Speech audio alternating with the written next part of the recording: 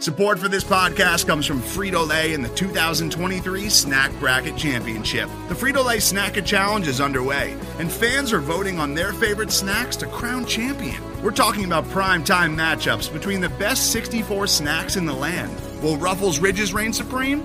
Can Doritos defend their dynasty? Or will Smart Food use their smarts for a surprise upset? Only you can decide.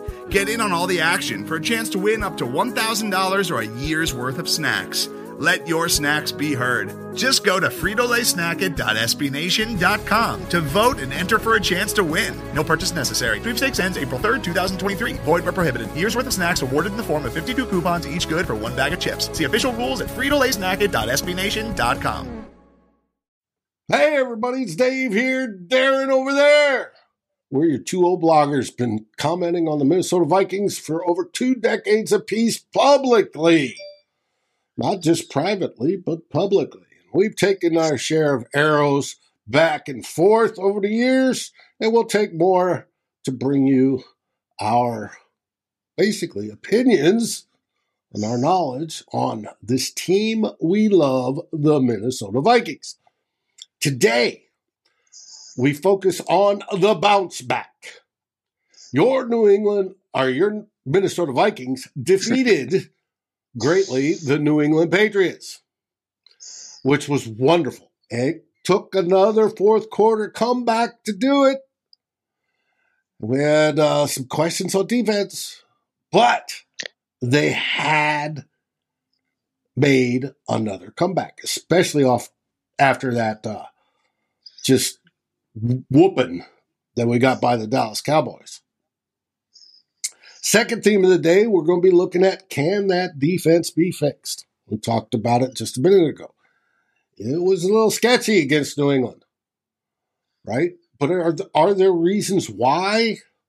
Or what will it take for Ed Donatel to get them playing at a higher level? Can he? Our final theme of the day, we'll be looking at KJ Osborne. KJ Osborne has made some key catches during this season. I can think of a touchdown win over Detroit early. And, of course, in the Patriots game, he had that one where he ripped out the interception from the guy's hand because Cook threw it a little short. But has he taken the steps necessary to be considered a wide receiver 2 to actually compete with Adam Thielen? It's not working out. We'll find out right after this. Climb in the Pocket, Daily Norseman, and Lake Monster Brewing presents Two Old Bloggers. Starting now. Hey everybody, Dave again, and Darren over there. How are things in the Great White North, Darren? Snowy again, Dave. Just keeps on snowing. Not cold enough. I've been shoveling like a bastard all week. But what do you do? Anyway, but when things go like they went Thursday night, can't complain about stuff, David. I've been like in bliss the past 38 hours or so. Okay. Well, and happy Thanksgiving to everybody. American Thanksgiving. We had ours in October in Canada, so it was like over a month ago. But yeah, well, it was good. Had some good turkey, as usual. The traditional meat on Thanksgiving.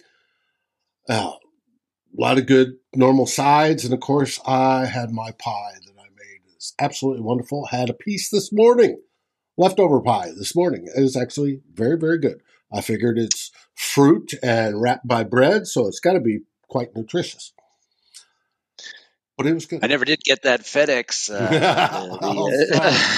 SR-71 cost $200,000 per flight hour, so I couldn't get it quite done. I want to welcome everybody that's watching already. We have Michael, Jonas. Jonas is all hyped up because he's coming to the Twin Cities this week. Purple Haze, Bob, welcome to the show. And Purple Haze, thanks for loving the artwork. I have quite a bit and more, and that was only a sampling that's on the roll-in. Now, Skol, everybody. Skol. It is time to get the show started. First thing you wanted to talk about in Theme 1.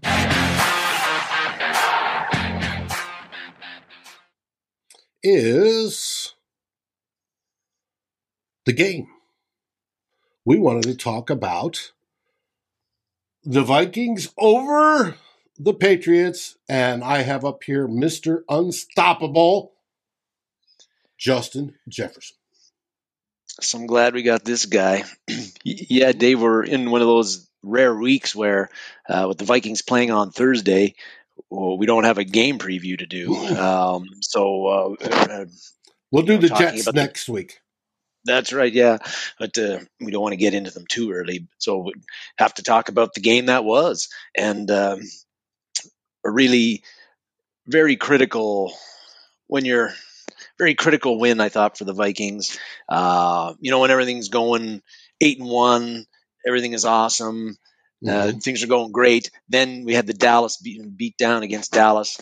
For the Vikings to have, if the Vikings, everything's going great at 8-1, but then if you lose 2 games in the span of like 4 days, the outlook of your season, I think, can change quite considerably.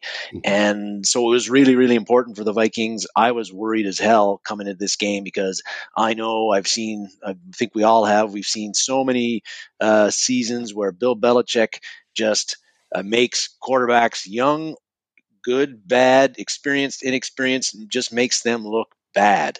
And after what we saw against Dallas, I was super, super worried that we wouldn't be able to protect Kirk Cousins. And even if we did, he wouldn't be able to have he would be unsuccessful because Belichick would have a great game plan against them.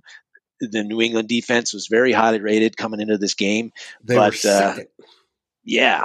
But just a huge, particularly on the offensive side, huge performance by the offense. But if if the Vikings had lost this game, which they thankfully did not, again, it could have been a big turning point for the season. The Vikings could have been looking at being the 2022 version of the Arizona Cardinals. And if people remember last year, the Cardinals were 7-0 at one point, Super Bowl contender, blah, blah, blah, blah, blah. But then they go 4-6 the rest of the way, and they're one and done in the playoffs. They got beat bad by the Rams in the wild card game at home, 34-11. And I was kind of worried that might be the way that the Vikings, if they lose this game, things are going to go steamroll. They're going to go the other way, and the Vikings are going to go on a losing streak. But it didn't happen. Really pleased to see that the game plan was much, much better by Kevin O'Connell offensively in this game. Very, very pleasantly surprised by how the offense functioned. And again, with that win, Kevin O'Connell's only 2 wins away from having the best first season for a Vikings. For tying it, at least. Yeah, tying it anyway. Yeah, tying it, and for having the best first season for a Vikings head coach in history. Which is something, because that very, usually very portends to better results even later. So I think it's a good thing. Very good thing is, we know Dennis Green, second greatest coach the Vikings ever had. His rookie season, again, it signaled a very strong record throughout his whole 10-year coaching career for the Vikings. The Vikings were always in contention for a division title. Some years our records weren't fantastic because the NFC North wasn't always the strongest, but the Vikings never, except for his last year, the Vikings never sucked under Denny Green, and frequently they were a very good to excellent team. Hopefully we got the same thing going with Kevin O'Connell, but got to give Kevin O'Connell a lot of credit and the team with the coming back. When you lose 40-3, you got to feel that it makes you doubt things. And we heard Kevin talk about how when he got to the stadium 4 hours early, over half the team was there and in uniforms already. They were ready to go. Yeah, and it's something we haven't seen in a while. And you've got to credit that to Kevin O'Connell. It's the whole change in attitude and the belief. And we've talked about it before, the coming from behind. And in this game, they came from behind in the fourth quarter to win. But the ability to do that, the ability to believe in each other, has been key to this season, and it's led to the 9-2 record. And this game was kind of we didn't get much going in the running game, David, but overall, this offense, this was the kind of game that the offense looked the way we wanted them to look from the get-go, where we did what we've done a lot of times. We scored on our first drive of the game, but we didn't have that 5 or 6 drive drought after that. We scored pretty consistently throughout the game. We got to help with the big Kene Nwangwu return for a touchdown. But offensively, the Vikings really moved the ball well consistently throughout the game, despite the fact that Dalvin Cook only averaged 1.9 yards per carry, and his longest gain was probably like 5 or 6 yards. So the running was difficult. But Justin Jefferson was phenomenal, and Bill Belichick was not able to take him out of the game and make the Vikings. He wasn't able to take the Vikings' best offensive player out of the game like he's done so often, and that was obviously a big key. Kirk Cousins. Man, this was his best game of the season this year. He made some real you got to have it throws at key times. He made that one bad interception, bad decision thrown off his back foot. But you go 30 for 37, almost 300 yards, 3 TDs. I read that he had the second highest QBR or quarterback rating ever against the Bill Belichick team in that game. Wow. He showed some really good, I thought, pocket presence and movement, getting away from rush with the times that he was pressured, and buying time with his legs, something we're not used to seeing.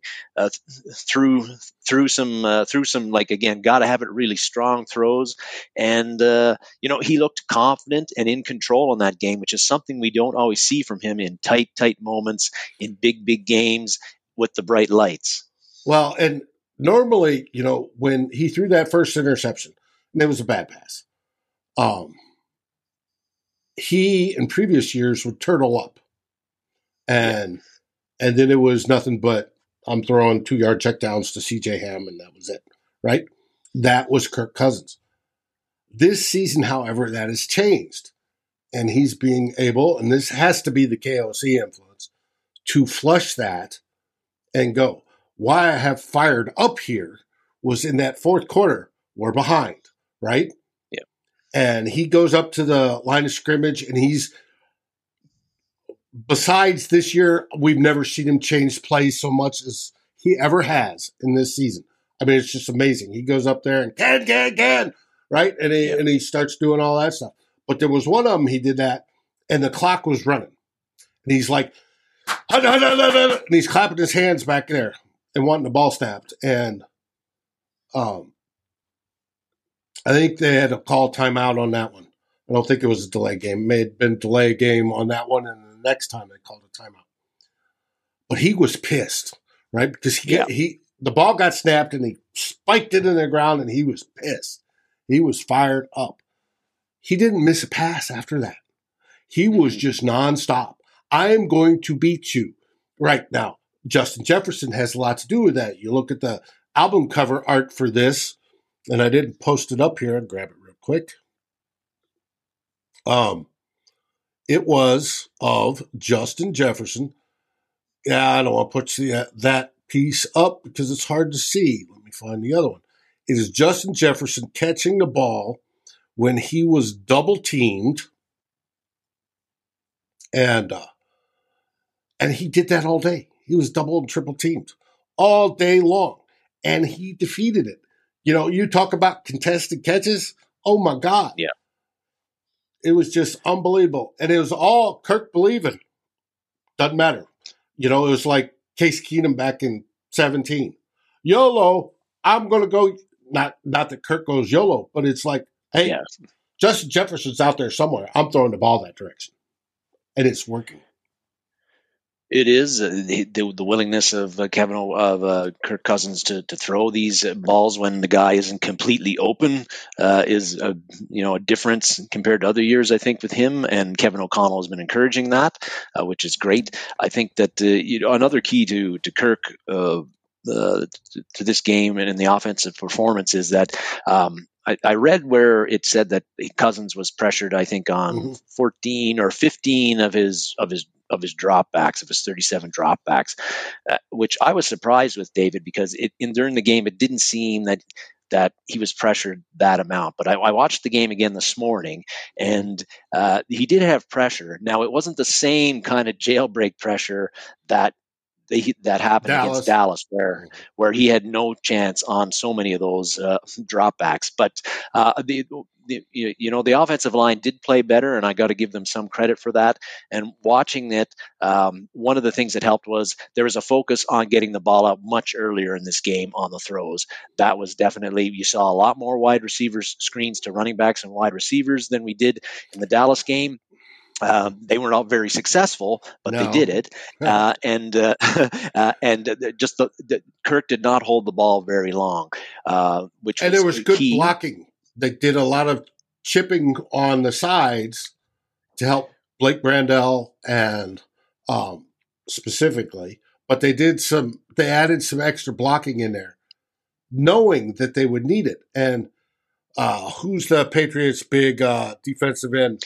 Judon. Well, it's Matthew Judon, who's the linebacker, and he was not very noticeable in this game. But you're right, David. There was, along with the quick throws, the Vikings did a few things protection-wise. I thought, like you said, a lot of the focus was on Brandel. They did not leave him on an island very often. They used the running backs to chip a little bit. T.J. Hawkinson came across with what I call, I think it was called a wham. They call a wham block or something like that on one play after a running back chip as well. And Ezra Cleveland was helping Brandel a lot. If Cleveland, pretty much every pass play, if Cleveland didn't see a guy in his area, he was immediately moving over to Brandel's side and helping out there. When he saw that a guy was coming in his area, he would shift. But initially, he was always looking to help Brandel, and that was a big thing. And the Vikings also ran a lot of, they did a little bit more misdirection, bootleg stuff. So, going to the right and then throwing the opposite way. And the other thing that I thought was important was that the Patriots don't blitz a ton, but they run a lot of like stunts and games. And I thought that the Vikings, their communication on that was pretty good in the game. Like, you could see where they were working together and picking up those stunts and giving Cousins just enough time to make that throw. Whereas against Dallas, he was having no time to make any throws. So got to give it up to Chris Cooper, the Vikings offensive line coach, Kevin O'Connell, and Wes Phillips, that whole coaching staff, and the Vikings offensive line and running backs and tight ends for just after getting completely annihilated against the Cowboys, they played like 200% better in this game, even though it wasn't perfect. But it was not a jailbreak situation for Kirk Cousins. They gave him time to throw, and when he had some time to throw, he made the Patriots pay. And when I sent you some grades, I was surprised. Who had his best pass blocking day of the season? Well, I don't remember. I don't think it was Ingram. Ed Ingram had his best pass blocking grade of the season. He was up near 70, I believe it was.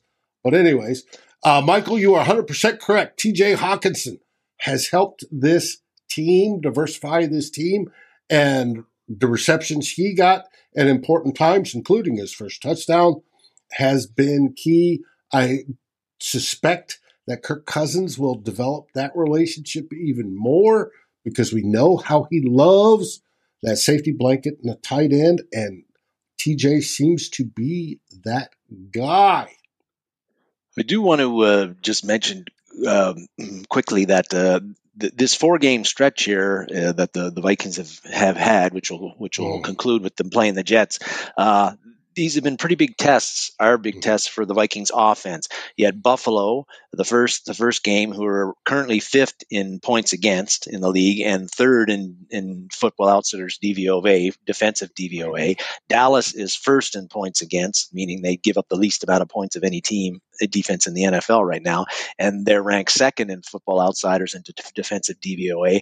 New England was seventh and first, respectively, coming into this game, and the Jets, who we have next week, are currently are ninth and sixth defensively. So the ninth best scoring defense in the NFL and also sixth in defensive DVOA.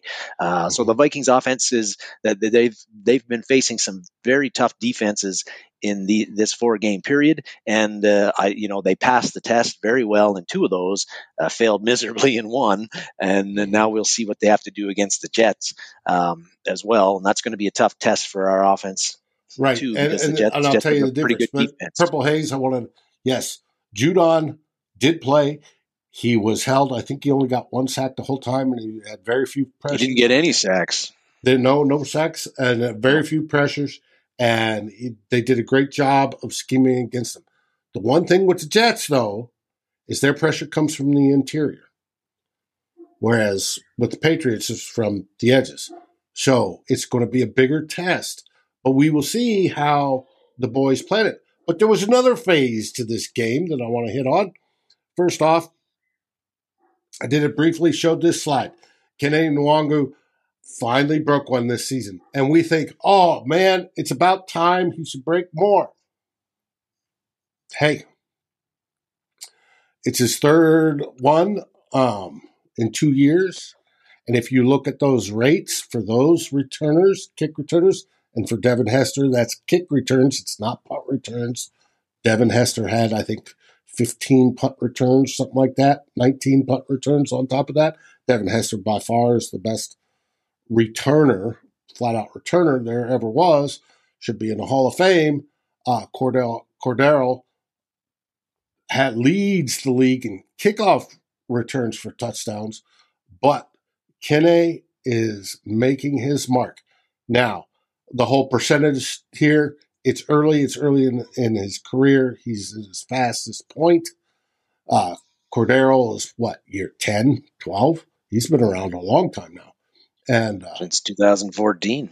Yeah, so it's 2013, sorry. Yeah. 2013, yeah. 8-9 years. And so it's they did well. They aren't the only one. There was the whole Mr. Wright. Mr. Wright was punting like an absolute Hall of Famer himself, right? He had a good game. And on the one that he got, that we got the first down because penalty running into the kicker, that first off should get him the acting job of the Oscar, because he was smart enough to hold up that foot long enough, and then when it got tapped, it was the whole spin and the soccer flop. He did well on that. But even if he hadn't been called on that, that was one of the most beautiful punts of the season. He dropped that in right, within the 5. And he was dropping them inside the 20 all day long. Absolutely great. And then you have Jalen Naylor, who there at the end sealed it and had that tackle inside the 5. He's not the primary gunner, but he did absolutely great. And the special teams was rocking it on Thursday. And that always helps when you have that third phase of the football team playing so well. Hey, G-Mac, how are you doing? Yeah. And for all that are viewing that we haven't said hello, Skol. Welcome. And that win led the Vikings to be 9-2, baby. Gotta love that. Yeah, and it keeps everything all in play, right? Like the number 1 seed, even if you don't get that, you want to at least be getting the 2nd seed and getting a week off, so you only have to play 2 games to get to the Super Bowl as opposed to 3, and preferably have one of those at home. So that this win keeps the Vikings in play there, and it keeps the distance between them and all the crappy teams in the NFC North besides us. Actually, by next week, depending on how things go, we could have the division title already wrapped up. Well, and we wanted to get into the standings. When it comes to the NFC, our magic number is 2. Right? So that means a win by us, a loss by Detroit and Green Bay. Right? Yeah. Because they're basically got tied records. Green Bay's behind because they still got to play tomorrow, but it's 2. Okay, so hopefully by next week when we play the Jets, if we beat the Jets, we'll have found out that we've won the division because those 2 teams will have had their losses. And so it's as early as next week, which is absolutely fabulous. When it comes to NFC, the conference, we are second. We're at 9-2. The Eagles are at 9-1. They play the Green Bay Packers tomorrow. That's a tough one, right? Yeah. Because people are saying you got to root for the Packers to beat the Eagles. And I'm like, I can't do that. That's against my constitution. It's hard.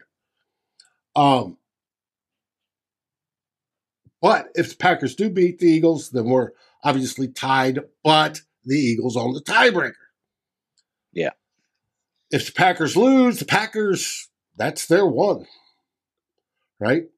It'll leave Detroit in second place, sole second place, and if I remember correctly, and then we wait on Detroit to lose the following week. And so it should be good.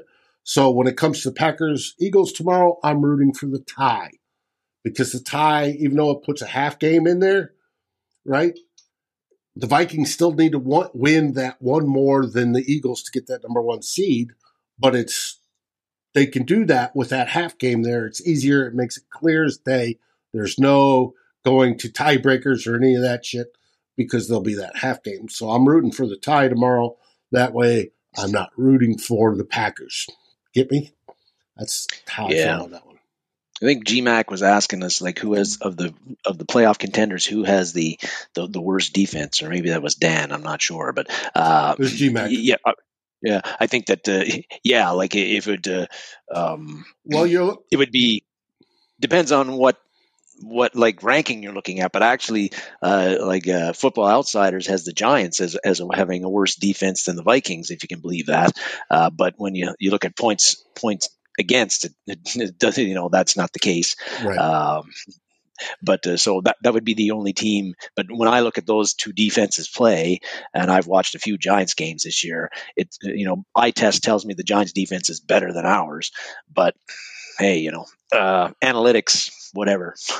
Well, and for the NFC standings, presently Eagles are in first, Vikings are in second. Vikings have a game and a half lead over San Francisco, who's in third. Tampa Bay's further back, another game back.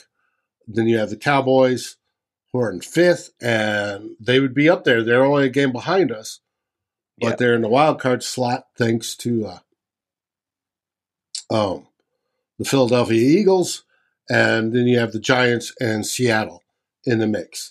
Or Seattle rounding off 7 in the mix. You got the Commanders at 6-5. Then it gets Falcons, Detroit, Green Bay, Arizona, and the Saints. I don't see any of those guys doing anything worth a damn to get there. So that is your NFC North and NFC standings as the Vikings sit in them now. That brings us to the end of theme 1, which brings us to our first partner on this show, the one that you see up in the top left-hand corner. That's Badass Wood Art. And we're going to check in on what Lewis is doing.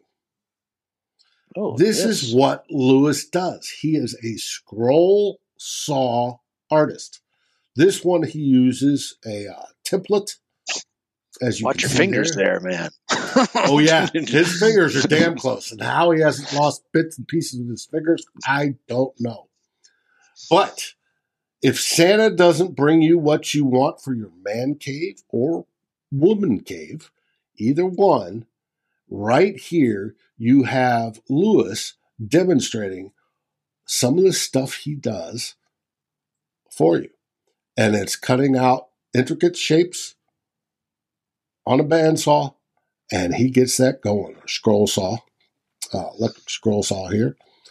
And he does absolutely beautiful work. I'm waiting for him to finish so you see the finished product. Bada bing, bada boom. He's got a few more cuts to go. And this is something I would love to hang in my room. Right there. Something simple. Just a Norseman logo. Yeah, Hell very yes. simple. Boom. Wouldn't that look great in your man cave? I think it'd be great. I think Santa needs to bring me that this year. I think it'd be awesome. Now, as we know, Lewis, if you want to order for him, he's got everything off right now, 15%. But if you use the CT Pocket code, you get 20% off. So if you want to get more than one piece, you get 20% off that one, and then use the holidays promo code and get 15% off everything else. Absolutely fantastic. That brings us to theme. Today's episode is brought to you by Cars.com. With over 2 million vehicles and 50,000 more added every day, Cars.com will match you with the perfect car for you, your budget, your life, your style. And if you're ready to say goodbye to your current car, Cars.com will get you an instant offer to cash it in. Just start by entering your license plate and get matched with a local dealer who will write you the check. So whether you're looking to buy or sell, just go to Cars.com. It's magical. 2.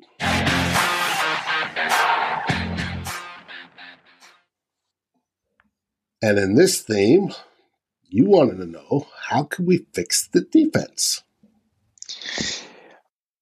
Yes, Dave. I don't know if it can be fixed, but after you saw I think at one point, I should have looked this up, but like when you at one point in the Patriots game Thursday night, Mike Tirico said that the Patriots had scored on 6 of their first 7 offensive drives, and I believe in the Dallas game until it was in the fourth quarter late, I think Dallas had scored on every offensive drive they had. So in a 2-game stretch, I think that our defense had given up points like ungodly, like it was probably 12 straight offensive drives, if not more. So that's not very good. Super Bowl contenders generally don't don't have defenses like that unless so worrisome. And you got to think something's got to change. The guy that's on the hot seat with this is Ed Ryan Johnson, our guy at our buddy at the Gallahorn site likes to call him Ed Donashell, not Donatel. Right. Yeah, well, he's not the only one. They call him that on a lot of the blogs. So but you look at a lot of the stats. Like right now, we're 31st in yards given up. Our defense, 32nd in passing yards given up, 27th in first downs given up. We've talked about. What were we in passing yards? I thought I saw 32nd. This man would agree with you. He had the best day of his career. 382 yards, wasn't it? Mm-hmm. In the red zone before the Dallas game, we had the stats up about the Vikings were the second. They give up the second most touchdowns in the red zone. They got a little better last. They did on Thursday. On Thursday night, yes, they did. But New England also struggles scoring touchdowns in the red zone. So it's kind of like the irresistible force versus the movable object, and who was going to win type of thing. But again, we've seen a few comments down there. Okay, how do you fix the defense, or why is it the way it is? Well, the criticisms I hear is that all he does is play the shell coverage. The corners are giving up too much cushion. We only rush 4. We don't blitz enough. The safeties are way back. Donatel has come back on that impressor, saying that's not really the case. We mix things up. You just, it's something that doesn't get noticed. That's not true. We're always in the shell, whatever. But the fact is that the Vikings defense is not very effective in large stretches of the game. Yes, we do make some key stops, and we did in this game when we really needed it. But how about getting stops so that you don't need to make the key stops later in the game, right? But like Bradley says, come to the conclusion you got to accept the bend that don't break. I don't think that you're going to see a huge difference in the Vikings defense. It is what it is. Part of the reason might be we're depending on some old guys. We're depending on Harrison Smith in his early 30s, Kendricks and Jordan Hicks, two main linebackers. They're 30 years old. But one thing that if you're when it comes to blitzing more, using more pressure, David, you can't do that. I think when the opposing offense is in second and short and third and short all the time.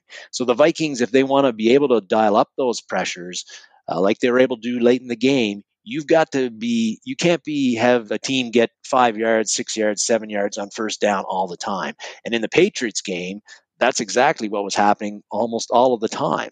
The Vikings defense was facing a 2nd and 3 or a 3rd and 2 if it got to third down. When you get them into 3rd and 7, like what happened in the fourth quarter when Danielle Hunter made that big sack, you force the quarterback to hold on to the ball longer. You can maybe dial up a little bit extra pressures like they did when Harrison Smith had that blitz, a couple of drives earlier than that caused an incompletion and caused Mac Jones to have to get forced out of the pocket a bit. But if you don't win on first down and second down, then I think your defense is going to be handcuffed because they give the offense an easy down and distance to convert. And we've been doing this all year long. I don't know how much it's going to change. We might get some help because Tomlinson and Dantzler will be back, but how much? Are they going to make a huge difference? I don't know. David, you want to jump in there? See, this is where I sort of disagree. We watched this defense over the first 4 weeks or so, 5 weeks or so, where Ed earned his name, Ed Donashell. They're playing the shell defense, and they didn't look all that great. The communication was absolutely horrible. And then the next few games, they got better and better and better and looked better and better and better. And then that's when the injuries started, right?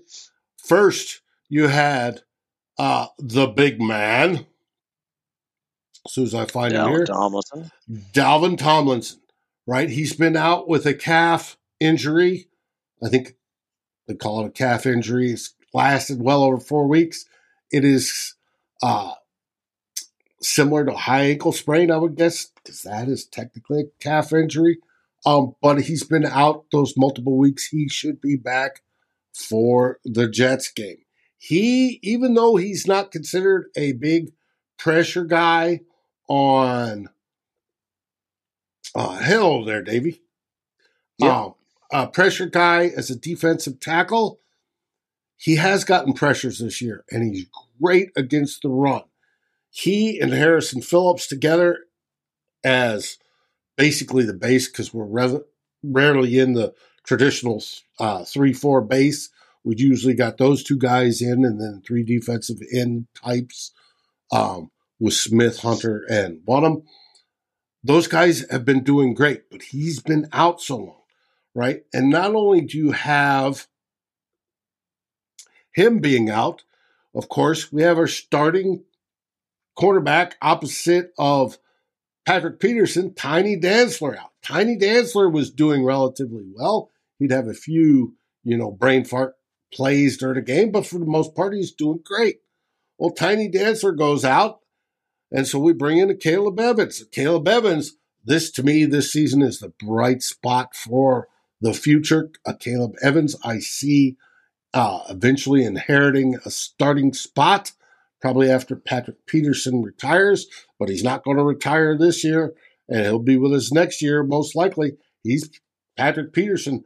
For an old guy, graybeard, is playing great. So, but both those guys being out is hurt. Duke Shelley's come in, and Duke Shelley's had some good moments, but Duke Shelley is nowhere near what these two guys are. Neither is Andrew Booth. And Andrew Booth seems injured for the 25th time this season. It's not that much. I think it's only 5 times this season.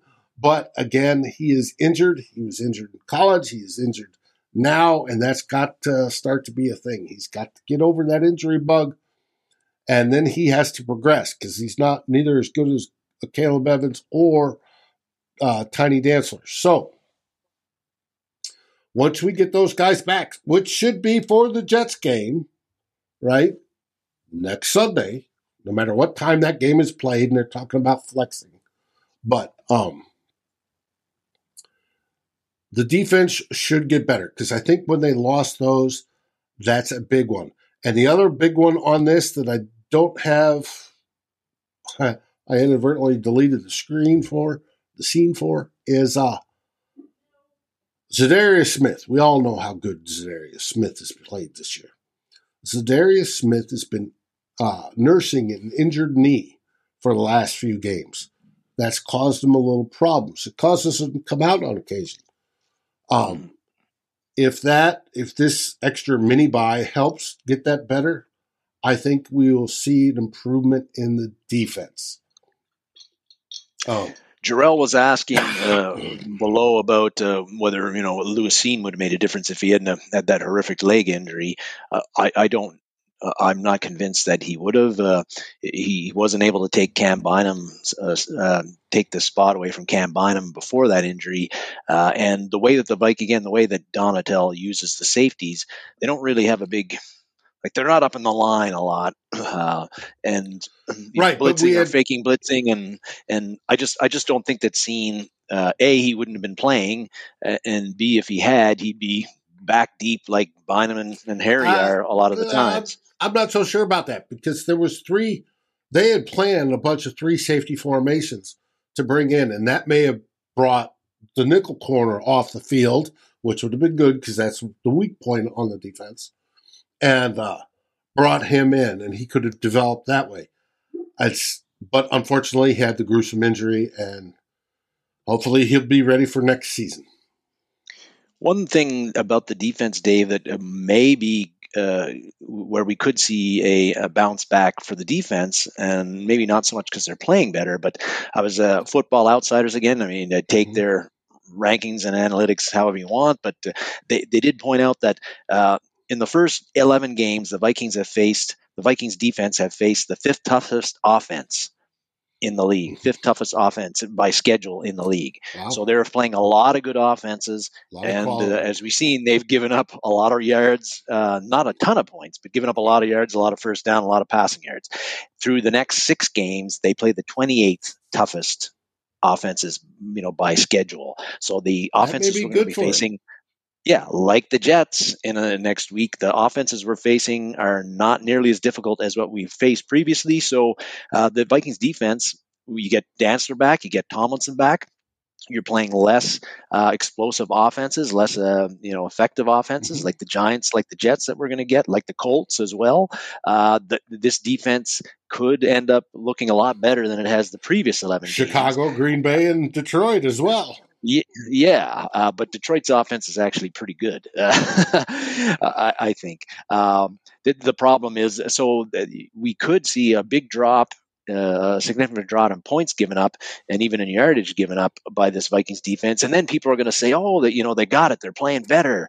But just look at the offenses that we're playing over the next 6 weeks and keep that in mind if we do see big drops in the yards we're giving up and even in the points we're giving up. And also keep in mind that when we get to the playoffs, we won't be facing those offenses. We won't be facing anymore. Bad offenses. We'll be facing good ones. Yes, you are 100% right. But hopefully, again, confidence, right? Hopefully, if you have a good, solid, really, the defense really rebounds in the 6 games, even though they're playing crappy offenses. That belief and that belief in yourself and the mental stuff allows you to have more confidence and play better in the playoffs, even if you're playing much better offenses. At least that would be my hope. But defense, I think somebody else was saying it below, that they've shown a pretty consistent level of play, particularly on the pass this year. And I don't think you're going to see a huge difference in that this year unless something crazy happens, and it happens. But you expect to still be cursing this defense throughout the season, as much as we don't like it.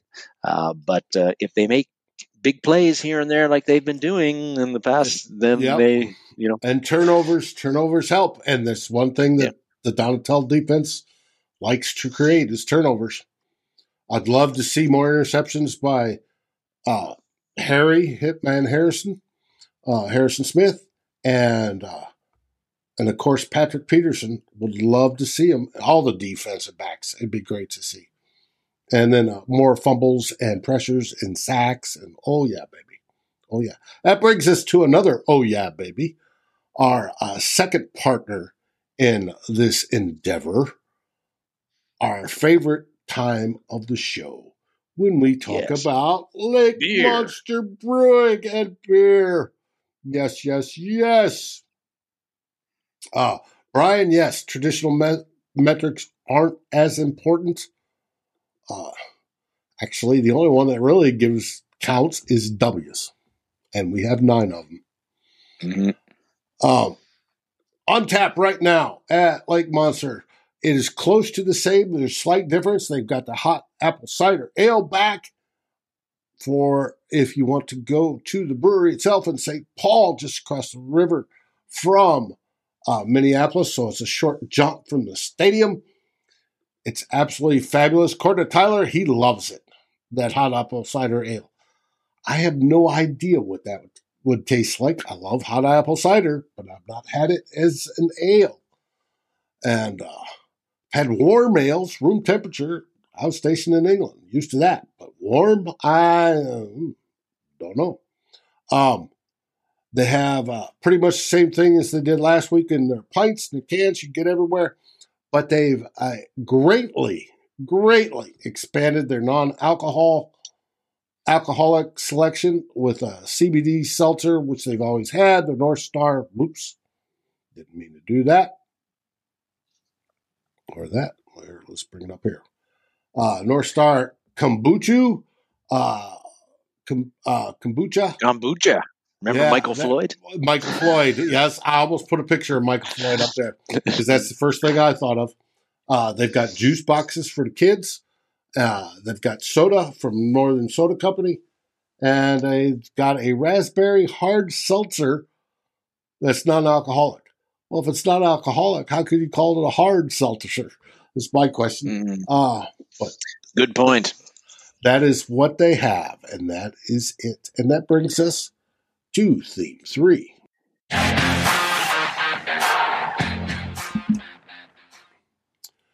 And here you wanted to talk about KJ Osborne.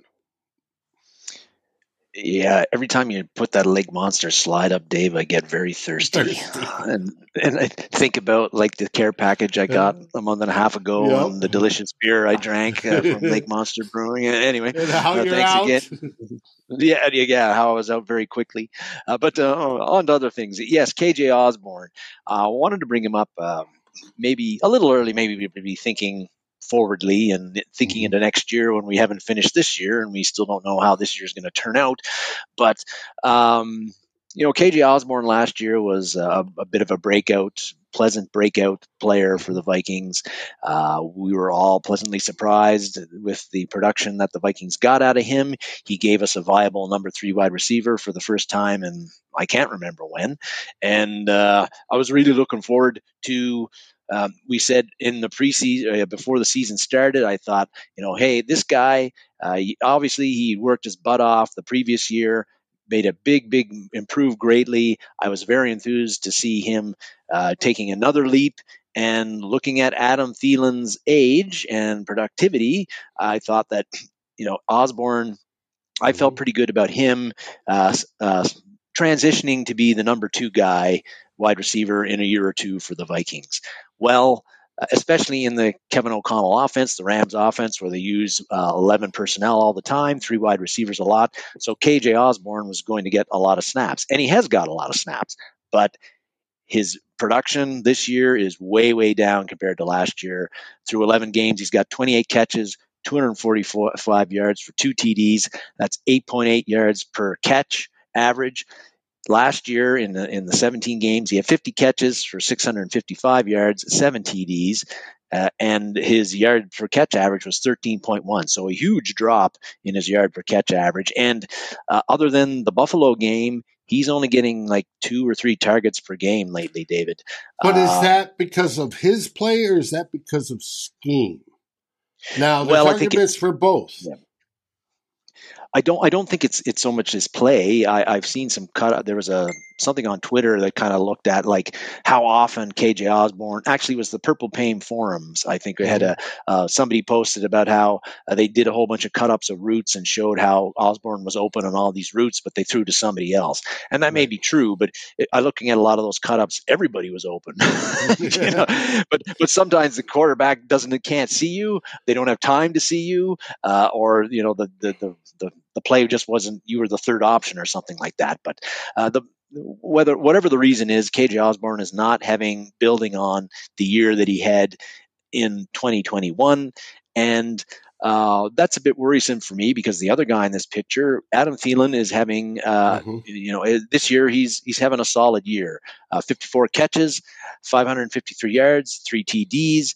But he's not the Adam Thielen from 2016, 2018. He hasn't come close to getting a 100-yard game this year. I don't think he had a 100-yard game last year. He's more of a possession guy now. He's also well over 30. Will he be back next year at the salary that he's getting? I don't know. There's a talk about Jalen Reagor down there. We've got Reagor. He hasn't really been a part of the offense at all. He got 2 snaps last game, had a nice catch, but we don't know if Reagor is a guy that could be the number 2 guy. He hasn't looked like it so far. So it's worrisome because Justin Jefferson, as great as he is and as durable as he is, if he goes down for like a game or 2 or 3, like who is Adam Thielen's not a number 1 anymore. KJ Osborne has not emerged as a guy who can somewhat replace Justin Jefferson. Not that he could, but like he hasn't looked as like a number 2. He couldn't slide into the number 1. I think our offense would really be compromised without Justin Jefferson in the lineup. Now, that's not much of that's not a news flash, but Osborne's lack of productivity this season, whether again scheme or his play, it's worrisome to me, and it makes me think that the Vikings they can't do anything about it this year because they're not signing Odell Beckham Jr. I don't think that's happening. Yeah, but it's a slight possibility, but yeah. So, but maybe Vikings and Odell, it's. All right, take the money out of it. Take everything out of that. What do you think Odell will do in this offense right now? Well, he'd have to learn it kind of first and get acclimatized to the playbook and the players he's playing. So it might take a few games. He'd probably be before the playoffs before he really get up to speed. But it's the same system they ran in L.A. last year. Yes, he knows the playbook. That's true, basically. Mm-hmm. I wouldn't be displeased if the Vikings somehow picked up Odell Beckham Jr. He's Odell Beckham Jr. Even if he's not like the 2016-17 Odell Beckham Jr. But anyway, I don't think he's going to be here, which means that KJ Osborne and Adam Thielen are your guys if Jefferson goes down. But I don't think there's much you can do about it this year. But I think it does point to in 2023, particularly the draft, where the Vikings are going to have to look seriously at drafting a wide receiver very early in the draft because they need a complement to Justin Jefferson, and it ain't Adam Thielen anymore because he's either not going to be here or he's not the Adam Thielen that he used to be. And KJ Osborne has not looked like he can step up to be the number 2 guy. So you're looking at everybody's going to be, I think, screaming that we need to draft defense in next April because of the way the defense has performed this year.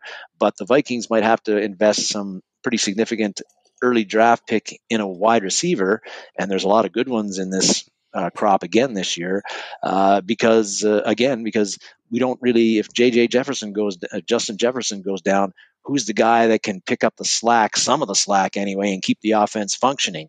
I don't think it's KJ Osborne, and Adam Thielen's better days are, his best days are behind him. And Jarrell was bringing up a topic that a lot of people are about the whole screen game and what's going on there. Slow this year. right? Last year, under the Kubiak system, screens were brilliant. This year, it seems screens are slower. I don't know if it's slow to take the linemen out. It doesn't seem that way. They seem to be out there anyways. They just seem slower. That I have to give to the Kubiak system. Screens under them looked a lot better than they do under Kevin O'Connell. And as a matter of fact, I can't stand them this year, especially behind the line of scrimmage screens that are so bad. Don't know what it is, but they do look, Jarrell, you are 100% correct. They do look worse this year than they have. One thing that I'm surprised about, David, on the screen game is that is how I don't want to say bad, but I'm not so much the screens to the running backs, which have looked ugly lately, but to the wide receivers, whether it's Jefferson or Thielen or whatever, that's a staple, a very effective play in the Rams offense under Sean McVay. It's a staple for the Green Bay Packers and for lots of teams. They get lots of mileage out of that yards after catch. And we've got a guy who like learned under Sean McVay, but our wide receiving screens are very ineffective, and I'm very surprised by that. Well, and in Thursday's game, there was the one to Adam Thielen that Adam didn't even turn around. Like he was like, "What? I'm a target on this one," and it's weird because it literally was better under the Kubiak systems than it has been this year. But it is odd because the Rams used screens quite effectively. It's one of those odd things this year, and I don't know why. I don't either. But getting back to KJ Osborne again, I don't know if you look at the Vikings roster and look at next year.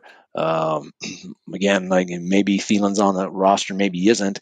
But is Jalen Naylor a guy that's going to emerge? We don't know. I would say his draft status in the 6th round would say it would be iffy. BC Johnson, what can you probably going to be not be back on the team, and what do you expect from a guy off 2 major knee injuries in 2 consecutive years? And then Jalen Reagor is a huge mystery. He really has had very little to no impact on the Vikings offense since we traded for him, but maybe next year with a full season on the team, that he becomes a much bigger part of the offense right now, especially if you had to get rid of Adam Thielen for whatever reason, and he has to play a bigger role. But I kind of see right now where we might be, maybe we don't want to, but we could be looking at drafting a wide receiver in the 1st or 2nd round of the draft next April, when everybody's going to be like, yeah, we need a nose tackle, we need some defensive ends, we need a cornerback. They're going to go cheap because they got Justin. They're going to have to pay Justin Jefferson. Not that it's going to have to hit the cap next year, but expect his extension to come in sometime this offseason. It's going to be ginormous. It is. It won't hit next year, but because it's the extension goes after year 4.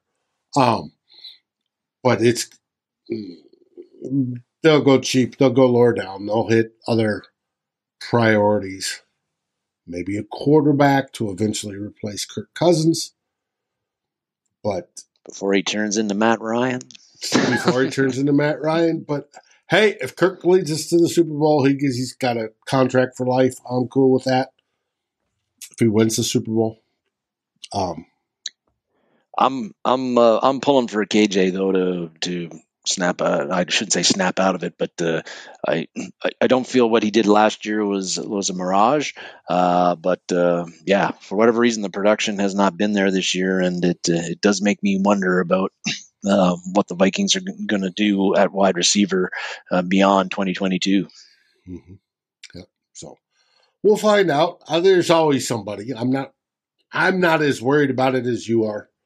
I'm going to firm up some of the other positions first, but we'll see how it goes.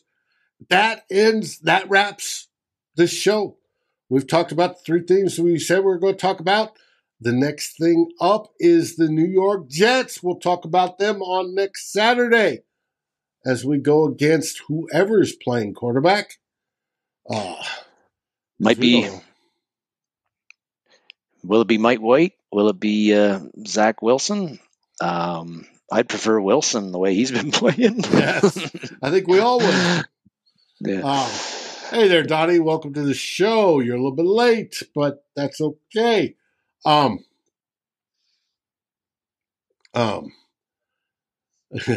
Rich, you don't get us. If he takes us to the Super Bowl, if Cousins takes us to the Super Bowl, it is because of the change of attitude, and it is because he's taking more fucking I'm throwing it down range rather than the short 3-yard dump offs that he has in the past. It's because of the attitude that'll do it. He's got to get hot. Now, specifically to Kirk Cousins, his stats are down, right? His across the board, his box score stats, his advanced stats are all down this year, right? He's around 19th, right? And everybody says, well, he's always, around top 10. No, he's 19th this year in all those. Well, if that comes up with the change that he has in fuck it, I'm going for the deeper throws, I'm going for the winning stuff that he has done, right? How many fourth quarter comebacks has he had this year? 6. That's more than I think his entire career, right? It's an attitude thing.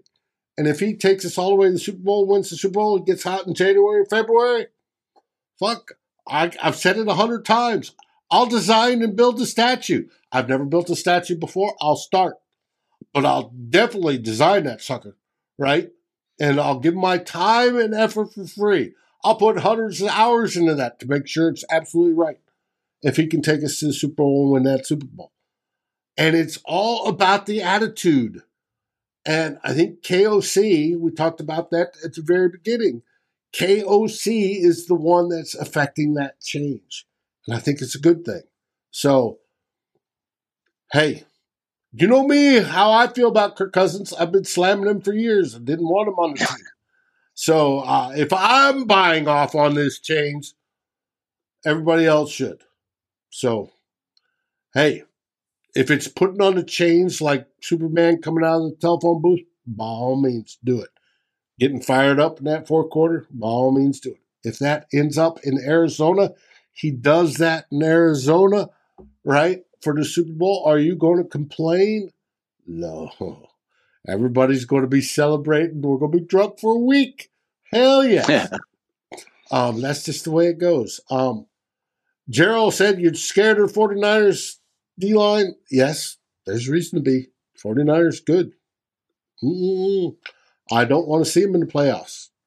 And heating up. Well, they got 3 wins in a row. GMAC stats are up and wins are down. Or stats are down and wins are up. Yes. Is there a coincidence? Yes, I think it's all mental. So, hell yes. Hell yes. Now, if you take that mental, hey, I'm better now, and then raise up those stats for in January and February, he may be unstoppable. And that's hard for me to say, but I want to see it, baby. I want to see it. Any last words there, Darren, as we wrap this Saturday show up? And it's hey, tomorrow, basically, I have the day off. I can sit and watch football and root for the tie in Green Bay and Philadelphia. Yeah, Dave. No real major final words, but it's just 9-2, and we got to see what happens next week. I think again a prime opportunity at home with the Jets coming in, a team that's good, particularly on defense, but not very good on offense. Interested to see how the Vikings respond again in this one, and whether they can have that one game finally where they don't have us biting their fingernails with 4 minutes left in the game, and they can actually win by a couple of touchdowns or something. I'm still waiting for that game to happen. It hasn't happened since the season opener. I'd like to see it happen next week. I agree. with that, we're going to wrap this sucker up. I have some Christmas decorating to do. I hope everybody had a fabulous Thanksgiving here in the States. You guys had it a month ago. You obviously have Christmas decorating to do. And then you have a wonderful week. Get all your shopping done. Be safe, be sound. And what do we say? We say, Skol Vikings, baby. Skol Vikings! Thanks for watching. Like, subscribe, and ring the bell, and rate us on your favorite aggregator. And a special shout-out goes to our partners, The Daily Norseman, where the best Vikings content can be found, and to Lake Monster Brewing, home of the best beer in Minnesota. Skol, everybody.